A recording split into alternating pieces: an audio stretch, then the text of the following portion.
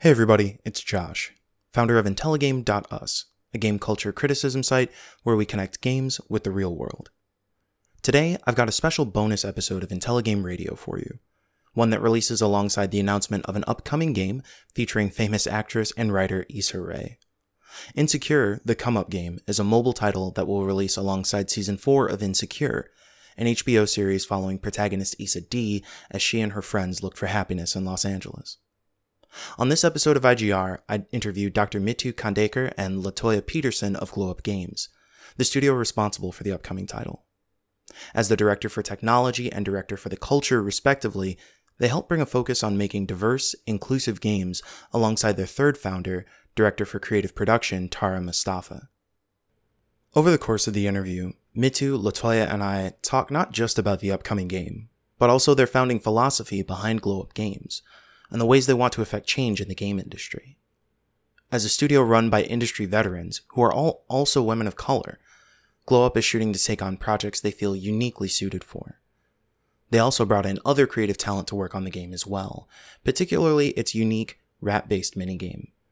You'll hear a couple of names in the episode that are familiar if you've listened to past episodes of Intelligame Radio. I hope you'll enjoy hearing the discussion overall. Some notes before we get started. There are a couple swears in the audio that reference Issa's inner rap persona in the show, a warning for sensitive audiences.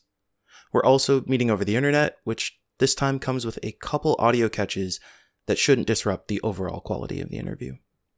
As always, send comments or questions to me at josh@intelligame.us, or you can tag us on social media at intelligameus.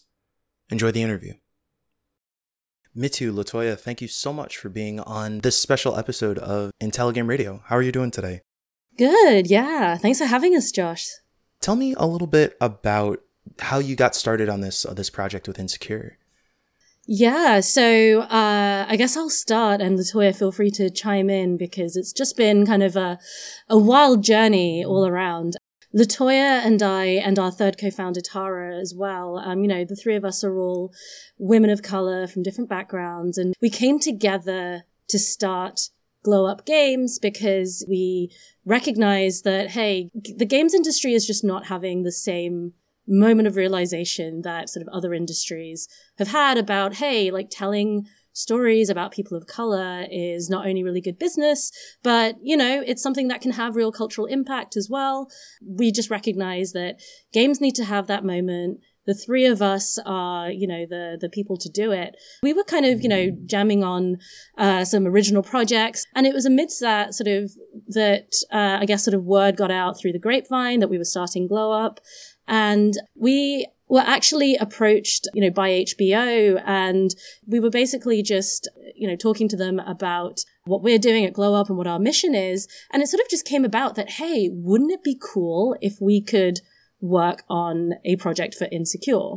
The three of us are huge fans of the show. And we also just recognize that, for us as a company, we're just so inspired by Issa Rae's story, how she came about making Insecure. And she's definitely, one of these creators of color in the sort of TV space and also now in the film space who's, really driving that change to bring more stories about people of color to fruition. So yeah, we basically were just like, hey, we'd be really, really excited to work on a tie-in game for Insecure, and the rest is history. That is an extensive history. So let's start off by talking a little bit about Glow Up Games. Latoya, Mithu, I imagine that you have a bit of a history that brought you together to make Glow Up in the first place. Can you talk a little bit about how you two got started? Yeah, Latoya, do you want to talk about your background first? Yeah, sure. So, hey, this is Latoya speaking. Mithu and I have known each other for ages and ages and ages because we have both been in, I guess I say I'm games adjacent, and Mithu has been in the games industry for ages and ages and ages. I wrote about games back before, so long ago. The Escapist paid 25 cents a word. In about 2006, I want to say. I was blogging for a site called Racialicious, which was about race and pop culture. And I was also a gamer, so I would also write about those things. Later, I wrote for an all-women's magazine that doesn't exist anymore called Cerise. That was run by Andrea Rubinstein and Robin Fleming. And again, this is all digital dust, the Iris forums are dead, all these things were happening, but it was a magazine by and for women who played games, and I really enjoyed doing that. And so later, as I kept writing, I wrote for Kotaku, and I wrote for a bunch of other outlets. I wrote for some of the places that I worked for, like Jezebel, about games and video games and race and representation, and gender representation in particular. And I think that's about the time Mithu and I started following each other on Twitter. Kind of, there's not that many of us who are of color in the industry. And there's even less, I think, writing or talking really critically about race. And so, I think when I was doing criticism, it was like me, Evan Narcisse, and Guy Kroll, who's now he was at Newsweek at the time and now runs his own company. But it was a very small world of people who cared about kind of racial representations in games. And so we would talk quite a bit about that and have those conversations. And, Mithu and I got connected, I think, back when you lived in the UK, right, Mithu? That's right. You were still in the UK. And so she actually moved to New York and started teaching at NYU. And so I popped by to see another friend of mine in the games industry, Matt Bach, who used to be creative director at Harmonix, I think was his last title before he went to NYU. And Matt was like, hey, my coworker says she knows you and wants to meet you. You said follow each other on Twitter. I was like, oh, who's it? Oh, Mithu, of course. And I think that was our first lunch 5 years ago. It was. Wow. Yeah, it was. So that's how that started. It was a slow burn. Wow. It started from Twitter mutuals all the way to co-founding a studio. Yeah, I mean, Twitter has, for better or worse, it's done a lot for all of us, right? It gives and it takes. It gives and it takes. Yeah, the Twitter giveth. Yeah. I feel like now there's this moment where we're starting to see more people of color, more women, more traditionally marginalized folks getting these positions of power and being able to shape some of the ways that the game space is able to move.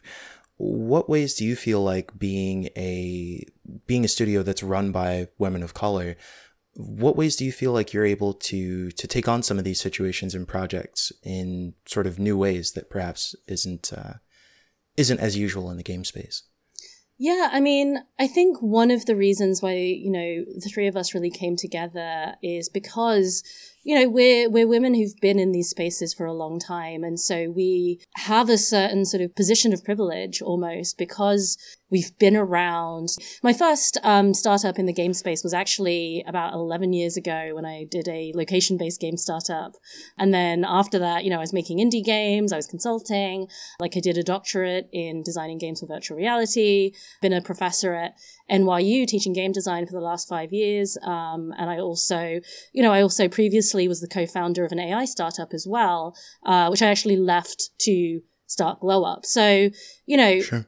I think having been sort of, being sort of mid to later career, I think that's kind of, I've had experience at starting companies, at raising capital, as, shipping games, our third co-founder, Tara, who couldn't join us for this, but she's a woman who's been in the game space for over 15 years, and she's, primarily been in AAA. And, a shocking statistic that she always tells, and I'll tell it for her here, is that she in her 15 years of working in games has never had a female manager on the design side, which is kind of shocking and kind of amazing. So, when you look at it, I think, it's definitely true that the pipeline into games has improved for women, for minorities, for all kinds of folks.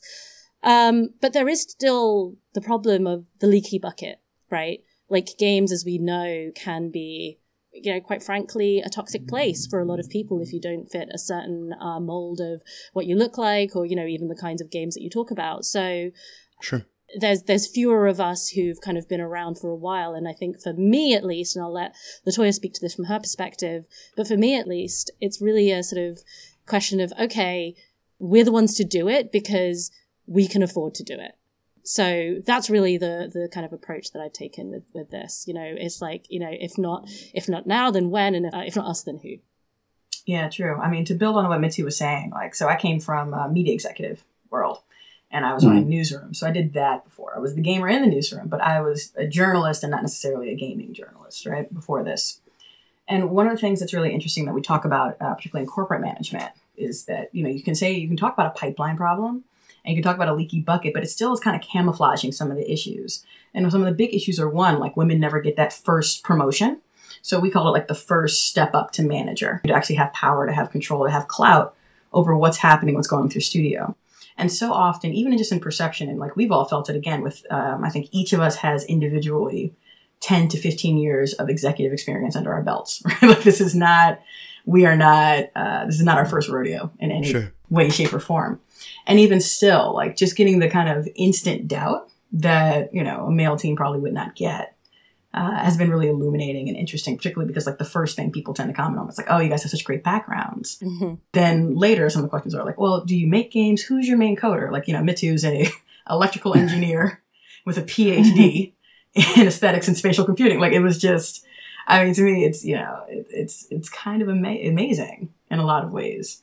How hard people work to exclude those of us who are either, you know, from some marginalized identity, either women or people of color or a queer identity, from these ranks of management. And when you come from the corporate environment, like they are always talking about it, they're always trying to get people in, let's fix this pipeline. But if you're not getting the opportunities that lead you to management, if you're not able to move up in your career, if you have to downtrack your career, and games is very notorious for this in terms of like the whole idea of crunch and valorizing crunch, which makes it really difficult for people with children, right? So I have a 6-year-old and it's a very, you know, one of the first GDC talks I watched about trying to at least do indie dev was, you know, having kids is indie dev on hard mode. Like this is a really difficult thing to do already. And if we allow the cultural norm of the industry to dictate that, it becomes a lot tougher. Luckily have not had the problem that Tara's had with many great and amazing female managers throughout career through newsrooms, which is also still tough. Like it's not great. Gaming is making media look good, which is really sad. You think about it. We used to joke at one of my old jobs, there were more men named John than women on the executive team. And like I said, I've worked at a lot of different places that are, you know, have different focuses. But one of the things that I think makes it difficult to look and see a career is that, one, the career and the lifespan is so short. So, I mean, Tara has been in the game 15 years, but the average like veteran of the industry is 5 years in. And just 5 years. In journalism, you're not mid-career then. Right. And so it's an interesting, like the timeline is so much shorter in gaming. And then when you get to the folks who have shipped and launched a huge game and gotten profits from that and are able to reinvest that into new games, new projects, new studios, you're starting to talk about a really kind of specific subset of people who are creating and making games. And so, you know, even when we got into here and we're trying to recruit, we're trying to hire, right? We want lead engineers that are reflective of the backgrounds of, you know, the show and the team that we've already built. We want to see, you know, the types of people in the C-suite. And there's not a deep bench at all, right? Searching for board members, like the bench is really shallow. And even like luminaries, like Nicole Bradford, right? She left Blizzard, Vivendi 5 years ago. You know, Reggie from Nintendo is the largest person Kelly could point to. He's retired now. So who else is taking these spots? And it's, you know, that's, I think, one of the things that we're trying to address with Glow Up, where you can see not only people of color in executive positions, but also women in executive positions, women in high up positions.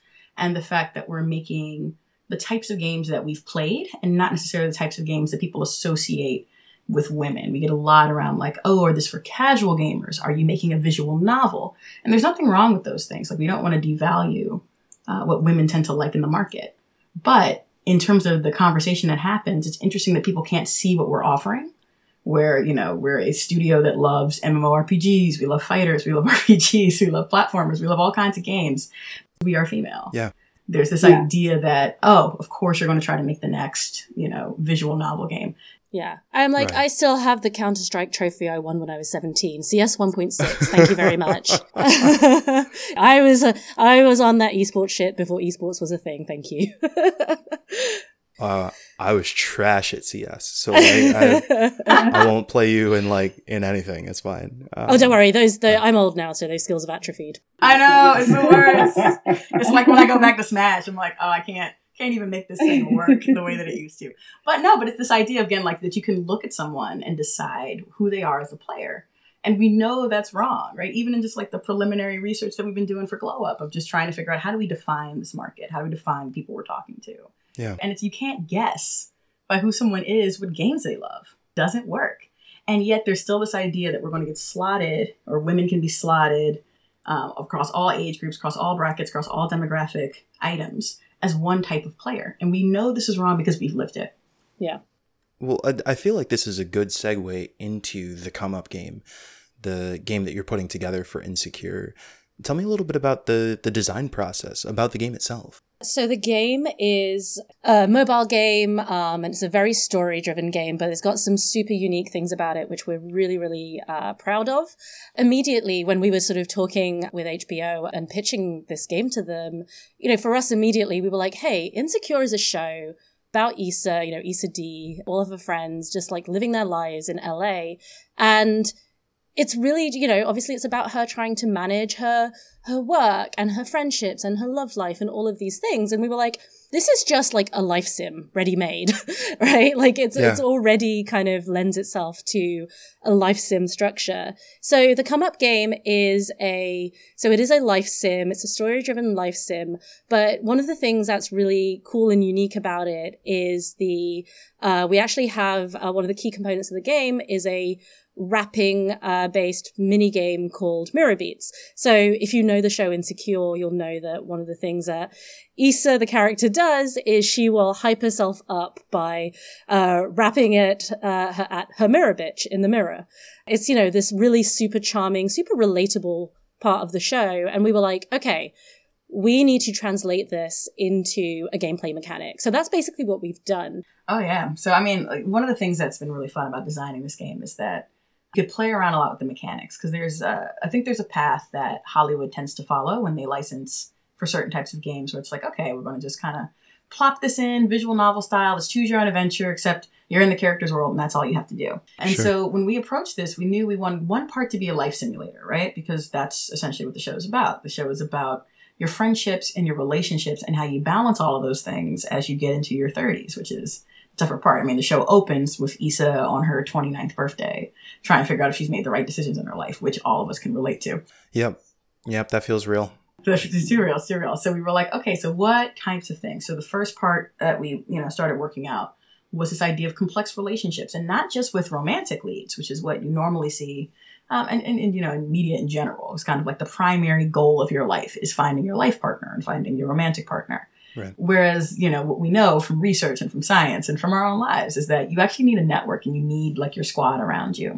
And so we really started looking at how do we look at the complications of relationships, and particularly like the hard part of handling adult friendships in your 30s and your 40s and, trying to navigate all of these outside pressures where you might be in a relationship, you might be pregnant, you might be having a child, you might be working in a really severe industry, and all those things pull at your time and attention that you have to spend with your friends. Mm-hmm. We first started thinking about like, what is a realistic kind of friendship-based game? What is a thing that, with dating still being a part of the world, but what if it was really just centered on the lives of you and your friends? And, the conceit of this game, it's Issa, Molly, Kelly, and Tiffany, who are your closest friends in your squad. And your relationship with them will go up and down, and what happens to you in the game goes up and down, depending on where you are with your relationship and your relationship stats within the game. The second piece of it being Mirror Bitch, which is directly based off of what Issa does. But also, we realized that there wasn't a really great rap game that was out, and not since like Parappa the Rapper, which came out in 1996 when I was still in middle school. Mitsu, how old were you in 96? Yeah, I'm like a year younger than you, so yes. Yeah, so you were also in middle school, right? Like it was this was, we are full on adults now, and there has not been another big rap game since Parappa. And we were doing the research particularly around these roles, and there's apps that are around, rap and creating rhymes and lyrics, but there's in some things that are rhythm action that take place with like hip hop soundtracks. But there's nothing where you kind of like go and compose, and definitely nothing where like the world kind of responds and your character responds to what you're writing and composing in the mirror. We really spent a lot of time trying to develop out this piece just because it was something that hadn't been done before. I'm very good friends with Anango, who raps as Samus. Samus, so good. Yeah, we probably should have said that earlier. Yeah, like this is, Samus is a part of the Glow Up team, and like we are like, how many teams can you say have a rapper as part of the team? Which that's dope. I don't remember when we started talking to her. We started talking to her at some point. Well, I think for me at least, I was like, as soon as we sort of solidified some of the mechanics around how this rapping based gameplay would look, I was just immediately, I think Latoya and I were just like, we need to talk to Samus like right now. And yeah. back when I was at ESPN, we would pass around Samus's mixtapes, especially like Project M and all the stuff she did with Metroid. So she was just perfect in so many ways. Like, one, just coming from a Black female perspective. Two, like, she spits hot fire. Like, her lyrics are so amazing. And then three, she's so familiar with video games because she grew up loving the same stuff. And again, like, you know, we talk about what we love. Samus did a Metroid project. Like, this is not what people tend to stereotype. So she was down, you know, she got in the lab and spent weeks trying to figure out how do you take this process that she just knows from her soul, from her gut, and then translate that into playable. Translate that with the help of Ethan Red, who's also on our team, is an amazing, you know, art director and, you know, technical artist. And, you know, Ethan really, with Tara and Samus, really hammered out how we would take the act of creating rhymes and make them into a game format. And considering like the different types of people that would come to this game, everybody's not going to be great at just coming off the top with new rhymes. Right. So figuring out these various difficulty levels, figuring out how do you make it feel fun but still accessible. And that, I mean, like that spreadsheet, right, Mithu? Like, yes, we're going to do, I keep saying to Samus, there's going to be at least like 3 different amazing GDC talks, which can come out of her like process of basically converting her practice as a rapper into gameplay. She's done this incredible job, and I don't know who else would have been able to approach it this way, breaking down the way that she in her head writes rhymes into this like mechanized thing where we could then translate it into gameplay, which has just been like really, really cool. And I can't wait until the game is live and we can kind of share the results of it all. What I'm loving hearing about the game, in addition to just the gameplay mechanics, which I think are going to be really cool, is hearing about the different ways that you've also been able to make inroads for other people of color to be able to step onto this big project, right? It's not just about, okay, we were able to make it. It's also, how do we bring in other folks who can make these things happen as well? Do you feel like that's part of your strategy from the beginning? Did you just have these folks in your network already, and that's how you were able to tie them in? Or what are some of the ways that you're able to create those spaces for other folks looking to attach to projects like this? Yeah, I mean, definitely one of the original intentions behind founding Glow Up is that, you know, we wanted this from the beginning to be a studio that's all about being inclusive and diverse just by virtue of who the 3 of us as co-founders are. So that's kind of the first part of it. But then obviously that's not enough, as you say, because it's all about creating those inroads for other folks to also come up with us. And we recognize the ways in which, you know, opportunities aren't necessarily created in other studios, in sort of, you know, predominantly white studios, etc. People of all different kinds of backgrounds may not necessarily be able to thrive. We absolutely just wanted to create that environment at Glow Up. You asked the question about, did we already have these folks in our networks? I mean, when it comes to Samus, like, yes, you know, she was already, you know, I actually originally, I saw Samus in 2008 when she played at RuffleCon. I think that's the first time I saw her.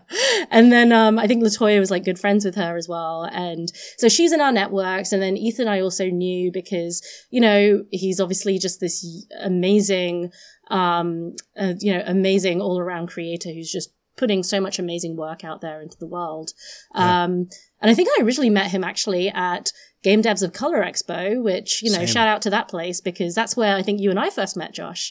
Yeah, absolutely. We wanted to reach out to our networks, but at the same time, you know, I have so many, I'm just going to say this, I'm just going to get really real, but like I have so many white friends who have, you know, in the past, like have like aspired to start game studios, and they'll say things like, oh yeah, you know, I'm going to start a game studio and I'm going to hire all my friends and it's going to be me and my friends like working on cool projects. And depending on what your background is, that often means your friends all look like you. You know, that's one way in which these things perpetuate, in which, you know, studios who all just like look the same, and by look the same, I absolutely mean straight white cis men. You know, that's absolutely how these things perpetuate. And I think for us at Glow Up, we wanted to disrupt that. We wanted to open it up to our networks, but then also, you know, just really be conscientious about who we're hiring and making sure we're casting as wide a net as possible, hiring the best people for the job. And that's what we're also doing. It so happens that a lot of the best people for the job we know are people of color. Yep.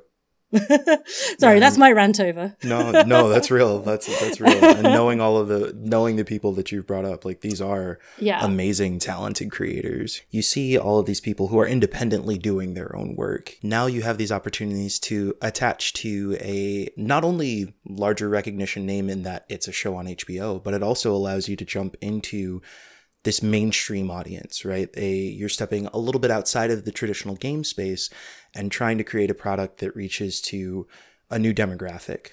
And I think about this in particular because it's a mobile free-to-play game. Knowing that you have this passion for some of the more traditional game space, what are some of the ways that you are creating an experience that's tailored for people who might not be traditional gamers? Yeah, so that's something we think about a lot, especially considering the demographics of Insecure. It's one of the reasons why we made a mobile game. Initially, when we talked about Glow Up and starting Glow Up, we wanted to do AR games. Experience in it, me from the producer side and Mithu from the creator side and the developer side. But we had initially started wanting to do AR stuff.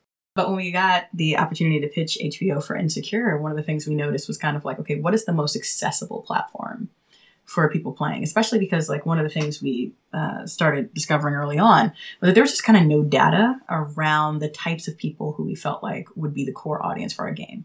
So even we're making personas, and I mean, like I said, Tara shipped 1 million games. 1 million. Okay, maybe 10. But so she sent some personas from, other, things that she's worked on to show me kind of what the example was. And I was like, wow, everybody's white. There's no, or maybe occasionally there's an Asian, but there's nobody that's like brown skinned in these personas. And I feel like that's indicative of how the game industry looks at their audience in general.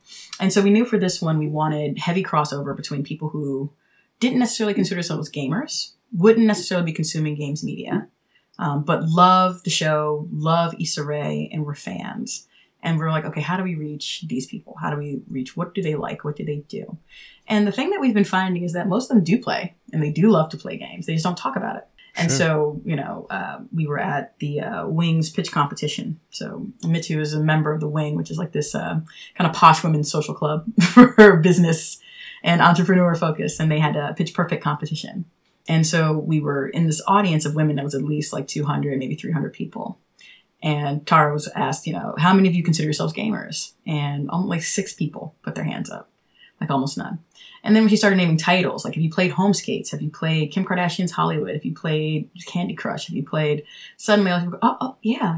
Oh, and I love Kingdom Hearts. Oh, and I'm into this game too. And I'm a big fan of this. And you're like, yeah, you play games. You just don't think of yourself as playing games. And so we realized we had to do something different and speak to these audiences. The other thing, too, is that African Americans have been really poorly represented in games.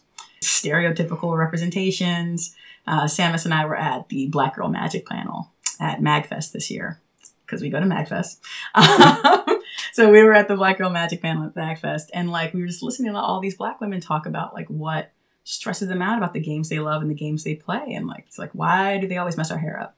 Why do we always have to look ugly? Why is it always a struggle porn, like a struggle porn thing? Why is it always we have to overcome slavery or civil rights? And we're literally gripping hands oh my God, we wish we could tell them what we're doing right now because they need to know this is coming. Yeah. So, we thought really hard about kind of what needed to be in the world and what types of things make things feel authentic. So one of the things that was one of the biggest challenges to solve was language, right? Issa and them use a real specific type of language. Mm-hmm. Right? It's slang, but it's also LA influenced slang. It's also a very Black way of speaking. And it was a little bit of a challenge to find the right writing team. I had come from a writing background and published in 50 or so outlets, done tons of stuff and work in my career. Never written a game before. And so I was like, okay, well, logically coming from this other area, I was going, okay, well, who are the great Black narrative writers that are out there that we can just kind of plug in and get them excited about this project and they can go. And I ended up calling Evan Narcisse. Like I said, we've been friends a long time. We both used to write for the Gawker Network. Yeah. And he now does games consulting and narrative consulting. And, and writing popular comics for Black Panther. Yeah. Don't forget that. Right. Comics writing is very close to games writing. It's the closest thing.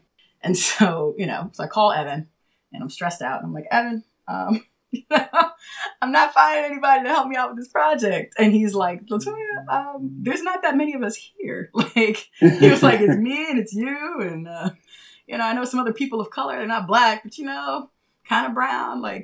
maybe there's 6 of us. I was like, oh my God. Like, it was just a real eye-opener. And, we talk about this in Hollywood too. Like, it's the same problem. But the scale in gaming is so much more different, so much larger.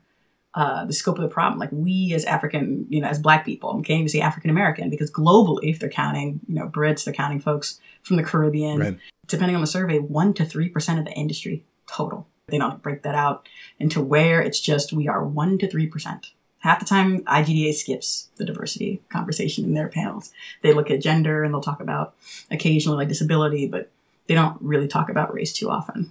And so we were like, okay, where are we even starting from with this? So a lot of the work was finding folks who could nail the voice. And so we really looked at looking at young writers and looking at people who came from a television background. Mm-hmm. It's a harder jump to come from television, which is normally a very linear story that you control a lot, to, interactive media, which is branching narrative, which is different types of choices, which there's systems thinking and systems design that has to be involved. And that's a lot for somebody that's coming from TV and is used to kind of refining the character and going. But so, we got some great people involved. We got Rakashi. Oh, fantastic. Justin Ellis has helped out. We had Stella Sacco, who was consulting and helping us support some of the early days of trying to figure things out. Nikki Lynette, who's from Sugar Gamers with my good friend Keisha Howard. They are partnering with us on this launch, using like their amazing network that they've built over like 11 years. I've been friends with Keisha, but at least 10 of those 11. But using their network to also like find us other like Black creators, Black gamers, Black game creators. And then for us just going, okay, we need to just teach you guys how to write to the game that we're building. And the other issue was we're building a game that hadn't been seen before. There wasn't a really great roadmap. Right. I think, Mithu, what do we describe it as? RPG light?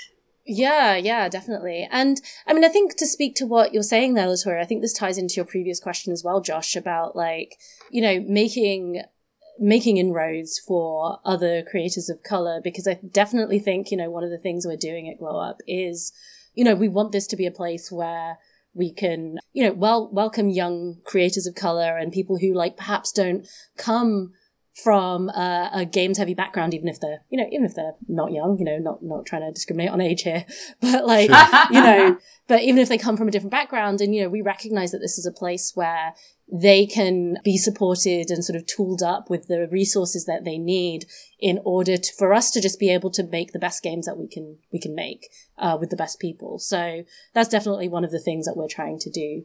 Speaking about sort of, people who don't traditionally identify as gamers, we actually interestingly found that with Issa herself as well. Isn't that right, Latoya? Like, so do you want to tell the story? You tell the story. Yeah, I mean, so, okay, this kind of speaks to how supportive HBO have been of us as a studio, which is, very unusual for basically, any kind of partnership deal like this. They, actually flew us out to LA to meet with Issa like a couple of times. And the first time we went to meet her, she was amazing. Like we were all super nervous because we just love her. But there was nothing to be nervous about at all because she was just incredible. And she was so smart and attentive and all the things that you like hoped that she would be. She was that and more. We came in because we had no idea of like her sort of games playing background and things like that. And as soon as she was just like, oh yeah, me and my friends are playing this one particular game, with the monster one, right? My Singing Monster. Yeah, like My Singing Monster on Moog. She and her friends were all just like playing that. And we were like, oh, okay, she gets games. She gets mobile games. And of course she does, because everybody does to an extent, right? Like, these, people who don't, as we've said, think of themselves as playing games are absolutely playing games. And yeah, she was really smart about games and she's been just so incredibly supportive of this project. So yeah, it's been amazing working with her. Oh, that's fantastic. It's funny you bring that up because I realize that even in asking that question of like, how do you appeal to traditional gamers? Like even I, as somebody who's trying to advocate for that, like, let's make sure we know everybody is a gamer. Like that question still kind of feeds into that idea. Like there are people who are not gamers or are not considered gamers because they're not playing like on a PS4 or a PC. But there's such a wide space. Mobile is a huge market where tons of folks are spending their time and especially right now when everybody is social distancing, is there are so many ways that people are engaging with each other through games on all kinds of different platforms. It's really cool that you have this chance to be able to I think it's important to realize that, it's important to realize that the term like core gamer or traditional gamer is absolutely just a construct of marketing. That's all it is, right? If you look up old posters from like Nintendo and like even like the Atari 2600, it was all marketed towards families. It's interesting to see, if you look at the history of games culture and games marketing, the way that has kind of shifted because of marketing and because of all these things. So yeah, it's absolutely just it's like gamer is a social construct ultimately. Yeah. And I mean, also when you talk about traditional, right, or casual, like what does that even mean? So like one of the things we started looking at with the research of kind of like who would be considered a gamer. And of course, like a lot of times, Mithu, Tara, and myself don't come up. We're not as part of like someone's reference point or image, even though all of us have owned multiple consoles. 2 of them are PC players. I'm a consoler, which is keeping it Again, I'm going to bring up my CS 1.6 trophy. Right? And I mean, we've all been playing for a long time. This isn't some like, oh, let's jump on this wave because gaming is cool. We've all been playing for years. For me, 30 years in. Right? And so, but this idea that like, oh, well, if you're not this or you're not that, then you're not a real gamer. These gamers are casual, right? We were talking to actually a young woman who's very active in the VR space, and she's, like a VR founder. And she started the conversation the same way, like, oh, I'm not really a gamer. I don't really play anything. And then she was like, except, I'm really into Conquest, the Game of Thrones game on mobile, and I've got a server and I'm on Discord and it's like me and the Valkyries, and my girlfriend doesn't know that I spent $500 in this game because she would be horrified. And like our other friend who's like our business partner is like, I didn't even know this about you. Like, is that the definition of casual? Like somebody who spent $500 and like, dozens of hours per week playing and they're super hardcore and they've got a Discord server. I feel like those are very outmoded kind of, as Mithu's been saying, kind of marketing constructs that were trying to be effective when you want to differentiate a market, but have become super harmful in the gaming industry because now you can't even see who's already here. You can't even see what's in front of you. A lot of times we're talking to different audiences. One of the things I bring up is like, look, the mobile market is $68 billion. It's a lot of money. Women are 63% of that. These aren't, made up numbers. Like this is who's spending their cash and where they're spending it. And then if you look at console, it's 50% or close to it, like 49, 48. And if you look at PC, it's also close to 50%. So what are we really talking about here? When you're trying to say that, some people are casual, what is casual? How are you defining casual? Or is it just like these games that I don't want to play? Because as far as I'm concerned, especially when I worked at ESPN, all these guys who are like, oh yeah, I'm a gamer. And it's like, wait, you just play NBA 2K? You play NBA 2K on the weekends and that's what you consider yourself, bruh? Seriously. But again, they would not be challenged in the same way. And I think that a lot of the work that we're doing is getting people to understand that like they too have a place at this table. Yeah. Well, gracious. I feel like this conversation could go on for another hour easily. Thank you so much for spending some time here to talk about the game. I do want to wrap up with the same question that we usually ask all of our interviewees. If you had to give somebody your IntelliGame, a game that you feel like changes the way that you think about games, or a game that you think is just generally important in the space, what would your game be? There are so many sort of contemporary examples of just amazing work that indie developers are doing, which, really push the boundaries of the ways that, the conversations that we're having in games. I want to shout out to the game We Should Talk, which I believe is going to be out this summer. Mm-hmm. Which is actually one of the NYU Game Center incubator games. And Jordan Jones Brewster, who's actually doing some writing for Insecure the Come Up game as well, worked on that. But yeah, I think I want to shout out to that. And also, a lot of the creators who are doing really cool work in terms of the ways that we tell stories. To shout out another game from someone on the Glow Up team. So Skate and Date from Geneva Hayward.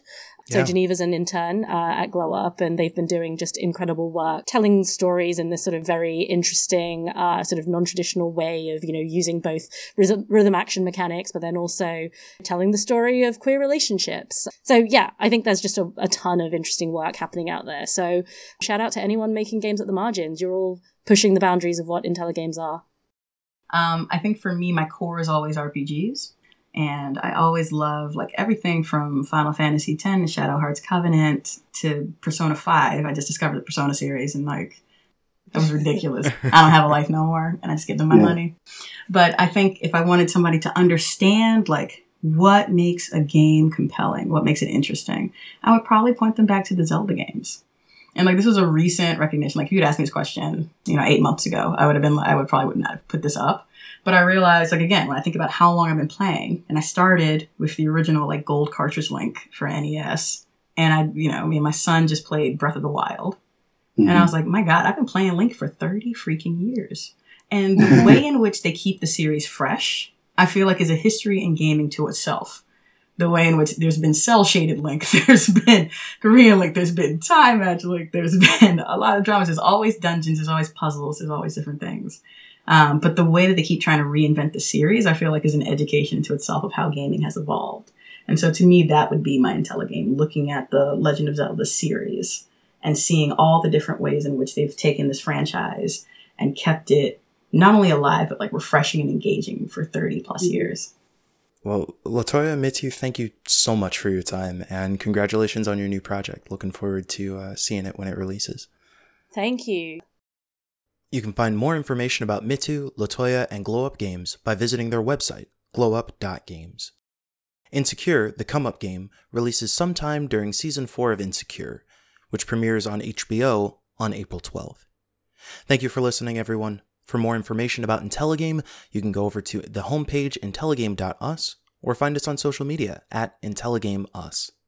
You can also subscribe to our newsletter, intgm.us/newsletter.